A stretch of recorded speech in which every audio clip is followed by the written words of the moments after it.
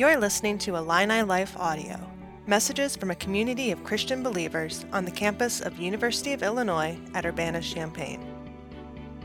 For more audio and video content, visit IlliniLife.org. I'm Nick. If we haven't had a chance to meet, I'm a pastor here in Illini Life. It's been a minute. It's good to be back. I hope you've had a good, enjoyable break. If it was neither of those things, if it was neither restful or enjoyable, I think hopefully it was at least productive. That's the way I would describe my break. There's a lot that needed to get done, and it got done, thank the Lord. I know that's the reality of this time of year for a lot of us, right? There's deadlines we're facing, there's projects, final exams are hanging out there just later this week, right? We can feel the academic pressure. I think I sense that as I've met with some of you, as we've talked throughout this week. And even those of you that aren't students, I think you probably feel the pressure too, right? There's the finishing up projects before the holidays get here, resuming work after Thanksgiving break, travel plans, holiday plans, who's making that dish, what gifts do I still need to purchase, right? There's just a mountain of things on our to-do list. So in the midst of all those pressures and stresses, I want to invite you to set them aside and find your peace, find your rest in Jesus this morning. That's what we do when we gather here as a body to worship. Now, those worries and strains, they still remain in our lives, right? But for a moment, let's pause and find our peace and our comfort in Jesus as we gather to worship. Would you do that with me this morning? I've been fighting to do it all morning. Well, as has already been mentioned, this is Advent. This is our second week of Advent, but it's Illini Life's first week because of being gone on break. The second week of Advent.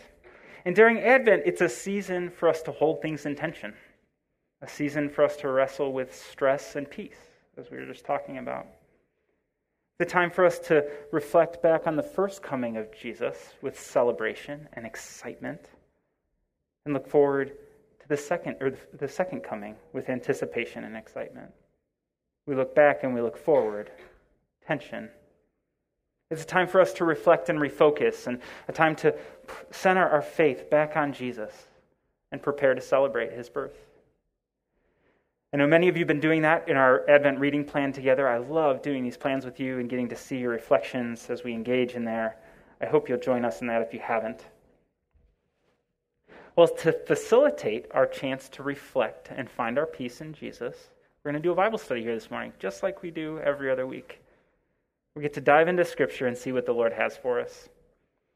I hope you've had a chance to study this passage in your small group. I love hearing how your discussions went each week. I know some of those key questions or filter their way back to me. I loved hearing some of them this week and going back and looking at the passage in a little bit fresher way and dig a little deeper. Hopefully we'll answer some of those questions, and it's definitely shaped the direction that I think we'll head here this morning. Well, our passage we're going to look at, it's from the prophet Isaiah. And if you don't know Isaiah, he's an Old Testament prophet, and he's speaking to God's people in dark days of Israel. The fall of Israel has happened and is happening. The oppression of the people by the military superpowers of the day is undergoing. It's coming and continuing to come. The passage, it shows up, this passage we're going to read, it's famous. It shows up on Christmas cards. You've probably seen it before, heard it quoted even if you didn't know it was Isaiah. It's in songs. It's sung word for word in the beautiful classical piece of Handel's Messiah, which I love and I encourage you to check out this week. It's a famous prophecy, and it's meant to offer hope in the face of dark days, hope in darkness.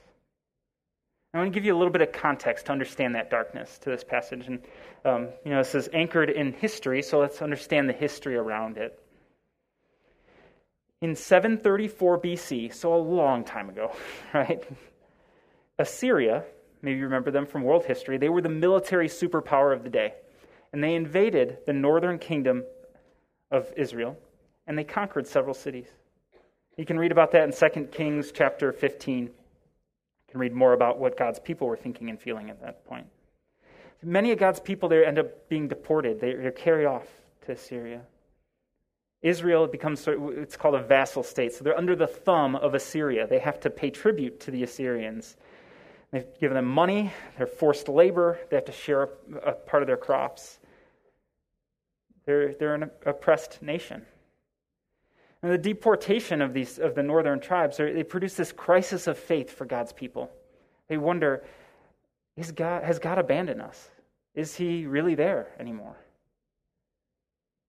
And during this crisis in their lives, many in Israel are wrestling with doubt about God's goodness, God's power to save.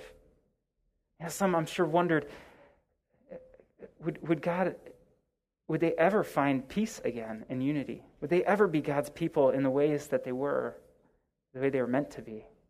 And still, I think others, they clung to the hope that God had provided, a hope of being restored, to being a great nation, to being under a leader like David, as promised.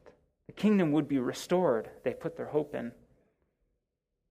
The words of Isaiah in these dark days, they're a confession of somebody who holds that faith, a confession of faith in God and the future of God's people, that God would do what he said he would. Isaiah, he preached that God would fulfill his promise to David and raise up another leader who would bring redemption to Israel, that would restore it. This new David, he would bring salvation to a hopeless people. He would liberate them from their enemies and their oppressors, that Israel would forever live in peace under the leadership of this new king. Now, a fact I find fascinating about this passage we're going to read about, and we're going to read together, it's a prophecy Isaiah's offering in this moment. It's about future. It's about the future. It's a prophecy of things to come, God's hope. And Isaiah is so secure in that hope. It's a rock-solid hope, like a lean into it and trust it kind of hope. It's secure. He's so secure in that hope that he writes this prophecy in past tense like it's already happened. It's concrete. It's already happened. It's coming. So it reads almost like history. But it's something to set the people's hope for what God is about to do. Isaiah trusts in the words of God, and he shares them with the people so that they can find their secure hope in him as well. This passage is all about hope. Secure hope. A light in the darkness. And that's what we're going to see this morning. So why don't we begin to unpack our passage and see. Isaiah, he's going to remind God's people that despite the darkness around them, God's light will not fade. It won't be snuffed out by Assyria or anyone, really. When all seems to have gone wrong, all seems to have been lost, hope in God remains for them. Whatever circumstances they face, whatever circumstances we face, it won't be the end. God will overcome, and he will reign on the throne. That's what we're going to see in our passage this morning. If you remember nothing else from what I say, nothing else sticks with you. Remember that despite the darkness, God's light will never fade. As we said, Isaiah's days were dark days, and I think we can relate to those in many ways. Past years have felt dark for many of us.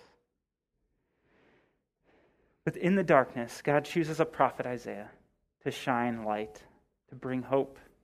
He reminds the people of the promise of the king like David that will be on the throne forever. He brings hope at a time of oppression, hope in confusion. He brings hope of a time when the threat of war will be gone, where peace will reign, where joy will reign, where God will reign. His love will be known. Let's unpack that. Let's see this in this passage.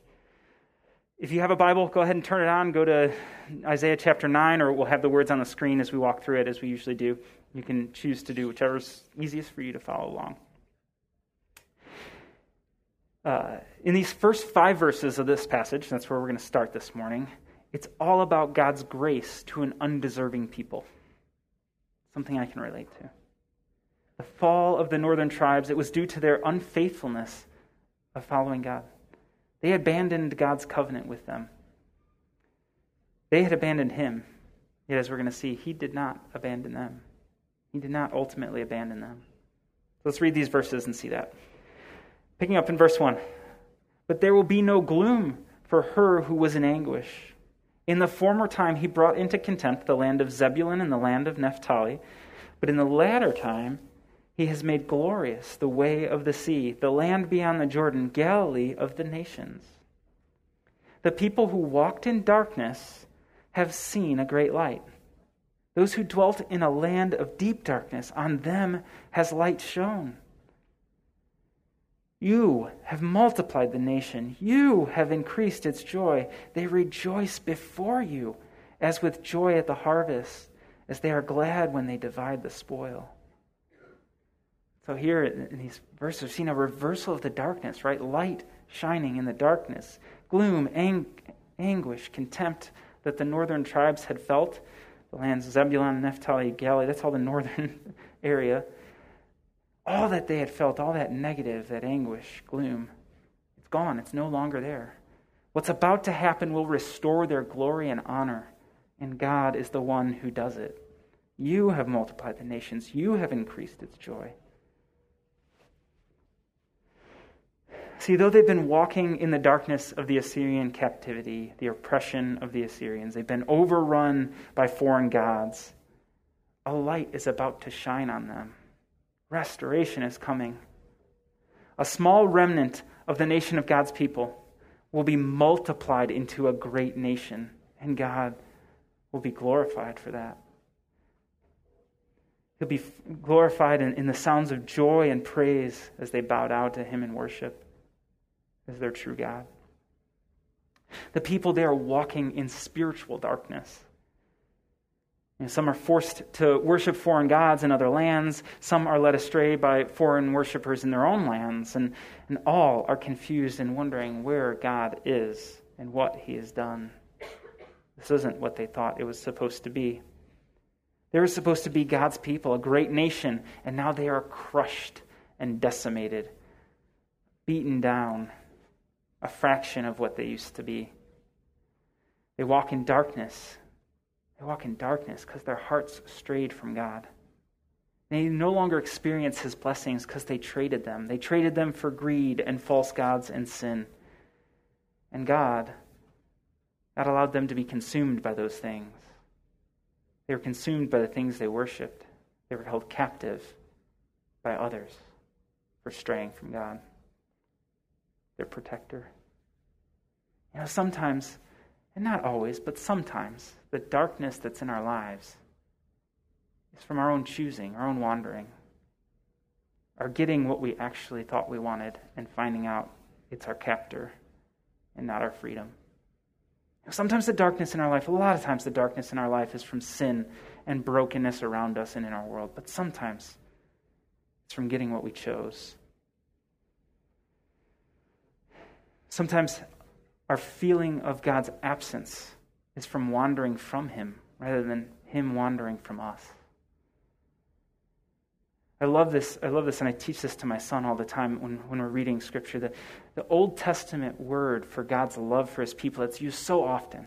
One of the words, it's hesed. It's an unwavering, never giving up, unstoppable kind of love.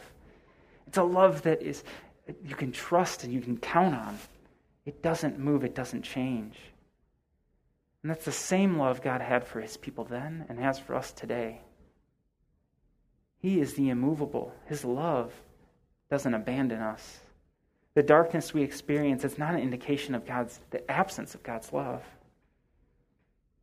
No, that's unchanging, it's unearned, it's always there waiting for us. So when we find ourselves experiencing a darkness of our own choosing, we can return to the welcoming arms of a Father whose love is still waiting. When we feel the darkness of the evil that's been done around us or our world or the sin in our own lives that brings darkness and breaks us and oppresses us, we can turn to the love of God that is graciously waiting for us. The absence, God is not absent. His love is not absent, despite the darkness. And he reminded Israel of that through the words of Isaiah. Despite the darkness, God pours out his grace on his people. That's what I want you to see in this part of this passage. Despite the darkness, God poured out his grace on his people. Because he's a God of grace. He gives us what we don't deserve, right? His unchanging love. The same people that strayed from him will receive his presence again. He'll restore them. In their darkness, a great light will shine, and it will overcome. They will be a great nation again. He will restore their joy. Salvation is coming for those that are oppressed. The once great nation of Israel that's been fractured will be multiplied and expand. His people will be a great nation. He'll multiply them over and over again. His kingdom will have no end. Throughout history, crisis, hardship, pandemic have struck the church of Jesus. And a remnant remain. Yet God multiplies his people over and over again, time and time again. His kingdom will not end. It will be overflowing. He will restore it. I'm going to keep reading and see where Isaiah takes this from grace and onward. We're going to pick back up in verse 4 to continue out this section. Here we're going to see God free them from their oppressors and remove the threat of war from the military superpower Assyria that I mentioned earlier. So picking up in verse 4. For the yoke of his burden and the staff for his shoulder, the rod of his oppressor, you have broken as on the day of Midian. For every boot of the trampling warrior in battle tumult, and every garment rolled in blood will be burned as fuel for the fire. Now here Isaiah, he's prophesying about God removing the burdens of oppression of the Assyrians, freeing them from paying tribute, being slaves, and being under the thumb of this other nation. The rod of the oppressor will be broken. He makes reference to the days of the judges when Gideon and his army defeat Midian and free God's people from another oppressor and their celebration. God's people were freed then, and they will be freed again. Not only that, right, there's this imagery of boots and garments of war being used as fuel for a fire. Because they don't need them for battle anymore. There's no reason to have these soiled battle weapons and tools. We can burn them. War with Assyria, it's no longer going to be a looming threat. They don't need to worry about that. And as an aside, because I know this was one of the questions that was raised, the prophets, they love to use this kind of language when they talk about God's peace coming. They love to use poetic language. Elsewhere, Isaiah and others are going to refer to it as swords being beaten into plowshares. You don't need a sword. You can use it to cultivate the soil now. Predators laying down with each other in harmony rather than eating each other and fleeing. Children playing over the cobra's nest with no fear. There's no need to fear. They use this powerful figurative language to draw attention to the world we live in its conflict, its bloodshed, its death. It's not as God intended it to be. And one day he will eliminate it all. When his peace comes, when his wholeness comes, creation will be restored and these things won't be needed. The tools of war will perish and burn.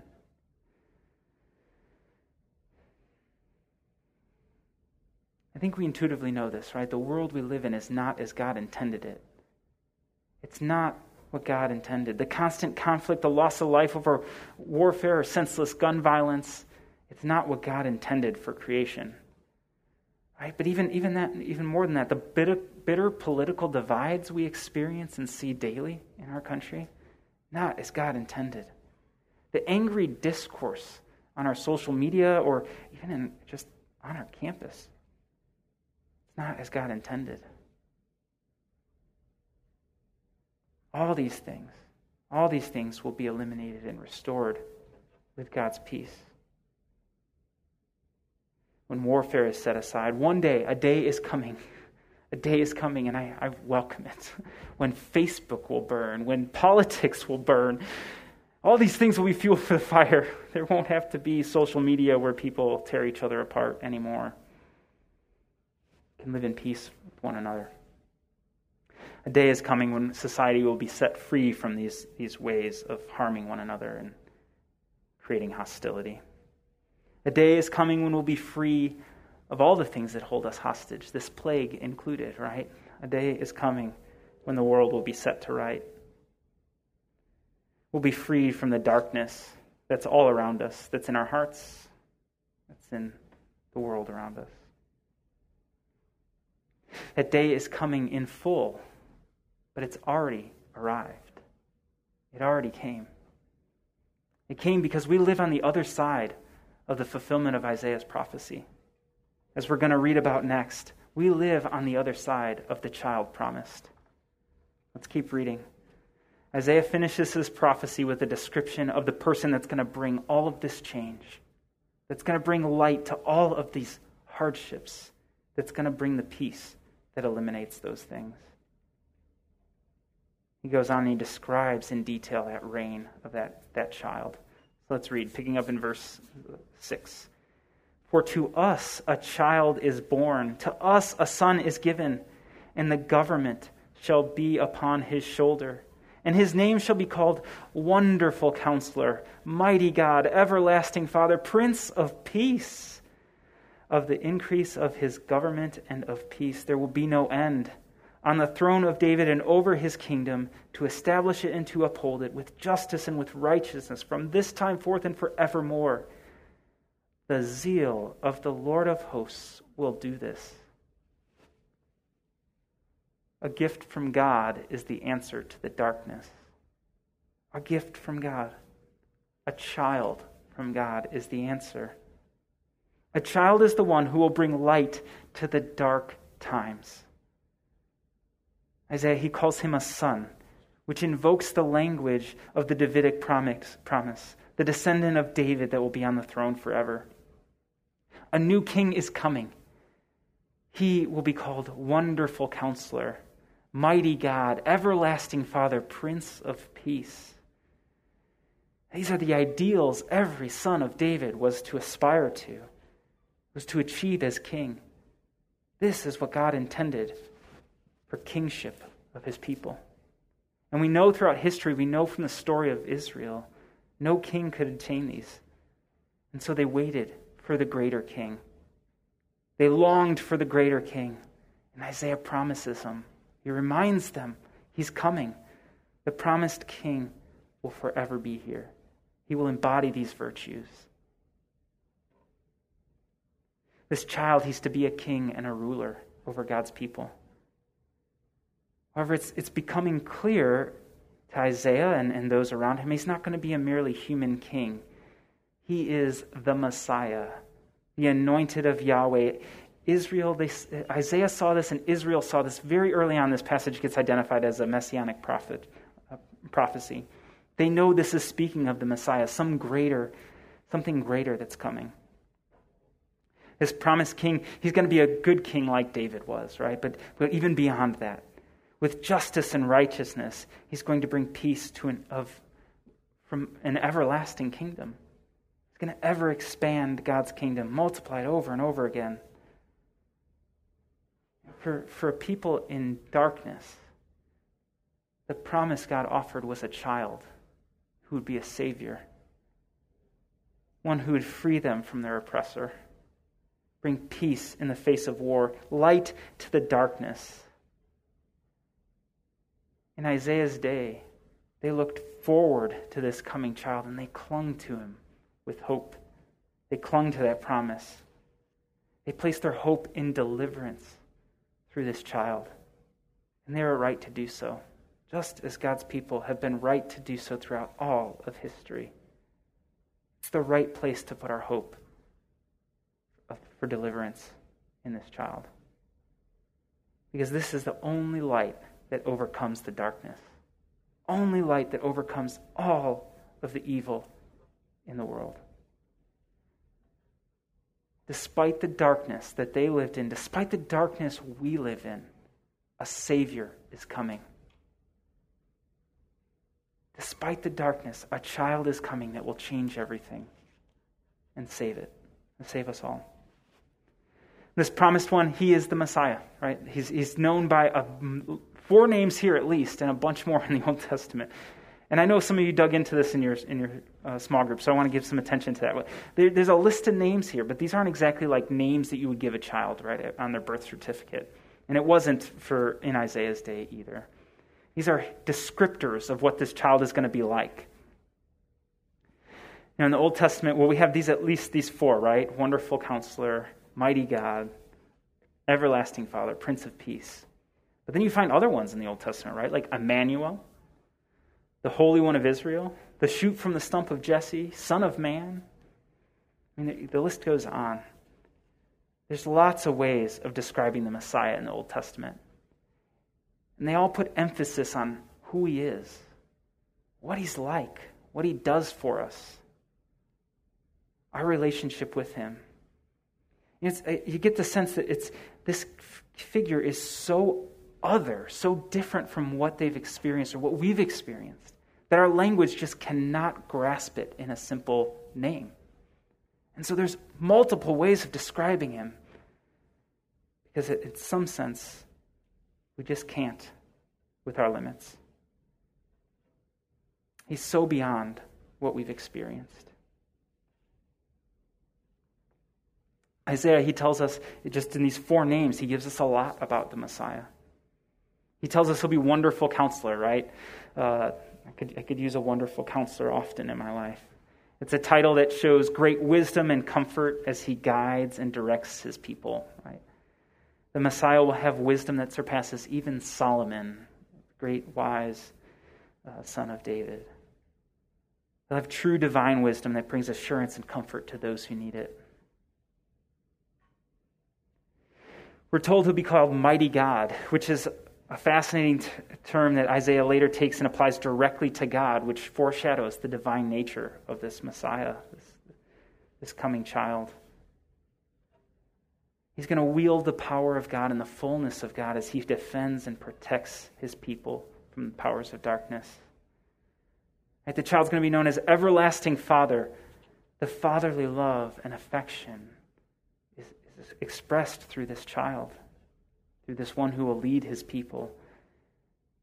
He'll offer care and devotion, sacrificing his life for his children. That's an everlasting Father. And lastly, Isaiah calls him Prince of Peace. He'll put an end to war, both physically and spiritually in the world. Right? And the concept of peace, we kind of think of it maybe in our society as just, the end of war. Peacetime, there's no wars going on that we're engaged in. But the biblical concept is so much richer. It's so much deeper. It's about wholeness, about making things complete, functioning as God intended them, restoration. So this child, he brings wholeness to everyone. He gives us his peace as we trust in him and let him lead us. That's the ruler Isaiah held up to look forward to. That's the hope they had to look forward to. Now, I'm sure the people, when they saw the next godly king come along, I'm sure they thought, this must be it. Surely Hezekiah, he must be this son, right? And they were sorely mistaken. He had his shortcomings. He wasn't the Messiah. And so they waited for a greater promised king. And for 700 years, after Isaiah spoke this prophecy, they waited. 700 years they waited to see this fulfilled. Until one day, in a stable in Bethlehem, nearly 200 years ago, a child arrived. And a light shone in the darkness so powerfully that darkness has never been able to overcome it and never will. Jesus is the promised child. He is the greater king. He's the wonderful counselor, our mighty God, our everlasting Father, our Prince of Peace. He is who Isaiah looked forward to.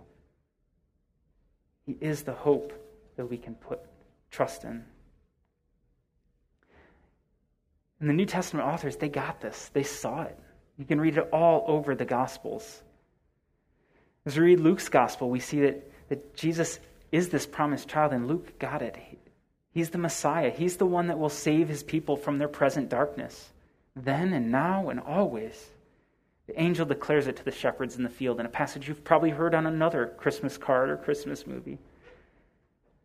Luke tells us, the angel said to them, "Fear not, for behold, I bring you good news of great joy that will be for all the people. For unto you is born this day in the city of David a Savior, who is Christ the Lord. And this will be a sign for you. You will find a baby wrapped in swaddling clothes and laying in a manger." A son in the line of David, the promised Messiah, or in Greek, Christ. This is the promised child Isaiah spoke of. Luke saw it. The angel saw it. The shepherds saw it. Do you see it? Have you seen it? Do you see Jesus as the Savior in your present darkness, the light that shone in the darkness? Not only that, he'll be the ruler from the tribe of Judah that will shepherd God's people. And Matthew saw that and proclaims it. He says, "And you, O Bethlehem, in the land of Judah, are by no means least among the rulers of Judah. For from you shall come a ruler who will shepherd my people Israel." And he applies that. Jesus fulfilling it. He's the one that will bring gentle guidance like a shepherd, effective protection as a shepherd does, tender care and true peace for his sheep. Matthew saw Jesus clearly as the fulfillment of Old Testament prophecy about Messiah. He saw Jesus as the divine shepherd, the one that would care and protect. Do you? Is Jesus the one guiding and protecting you? Is Jesus the one caring for you in your life? Have you found peace and rest in Jesus, who cares for his sheep, who brings wholeness? Jesus is the light that entered the darkness. He's the light that entered the darkness through hope in Isaiah's days, in Bethlehem 2,000 years ago, and in our lives daily. He declared himself the light of the world, as John records in his gospel. It says, Jesus spoke to them saying, "I am the light of the world. Whoever follows me will not walk in darkness, but will have the light of life." Jesus is the light that eradicates the darkness once and for all. Those that walk with him, we need not to fear darkness anymore. He's eliminated it. We're the children of light, and so let's walk in it, as Paul challenges the Ephesians. Have you chosen to be a child of God who walks in the light? Have you chosen to walk with Jesus and allow him to illuminate your footsteps? Have you invited Jesus into your life to bring light into the darkness around you? Jesus is the gracious Savior that overcomes the darkness. He's the promised one that Isaiah spoke of.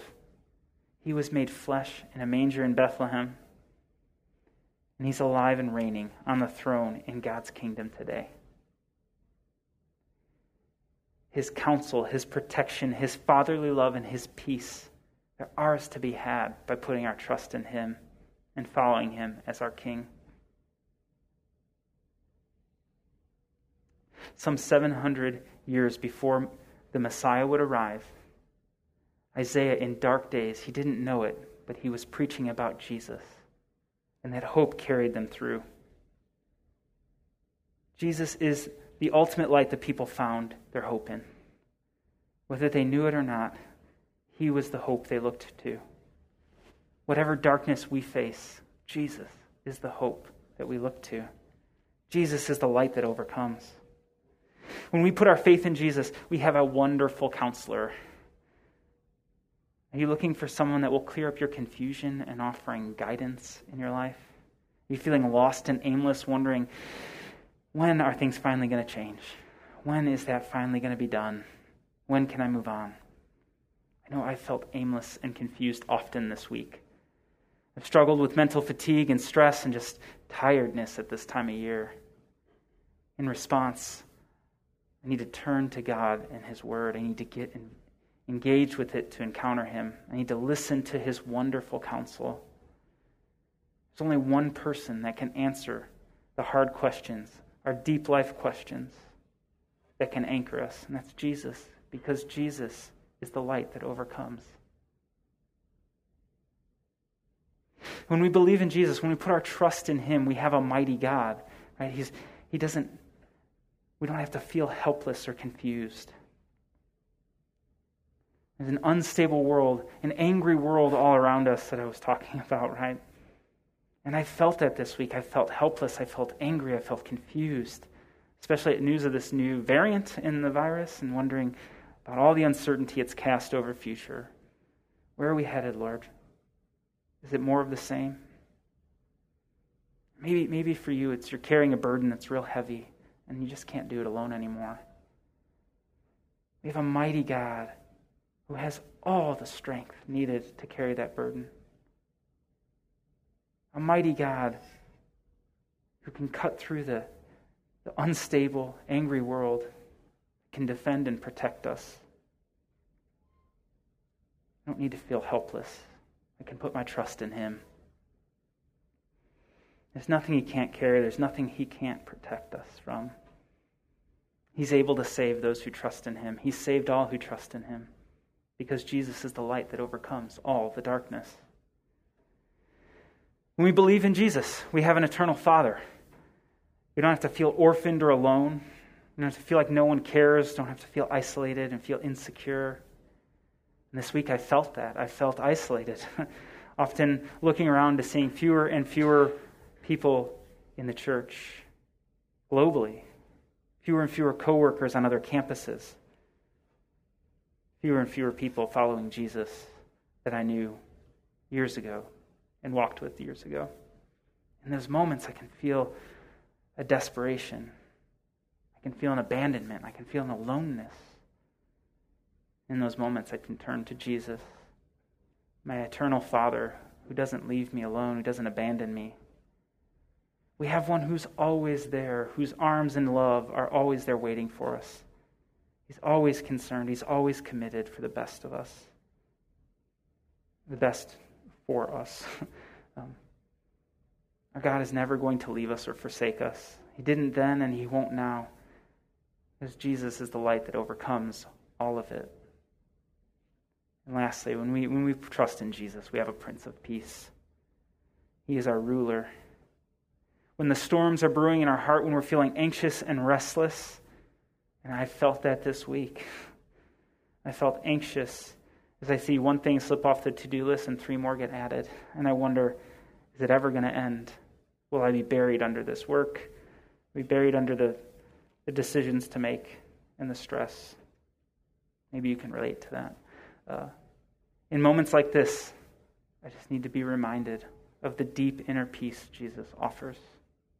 My peace I give to you, he says. We've been made whole. We have a Prince of Peace as our ruler. I don't need to trust in my empty to-do list or completionist mentality that can be so crushing. No, I can trust in Jesus for my peace because he's the light that overcomes. And so, Illini Life, as I invited you to lay down your burdens and find your peace in Jesus today, to find your rest in him, I encourage you to do so throughout this Advent season, to find places to lay it down and trust in your wonderful counselor, your mighty God, your eternal Father, your Prince of Peace.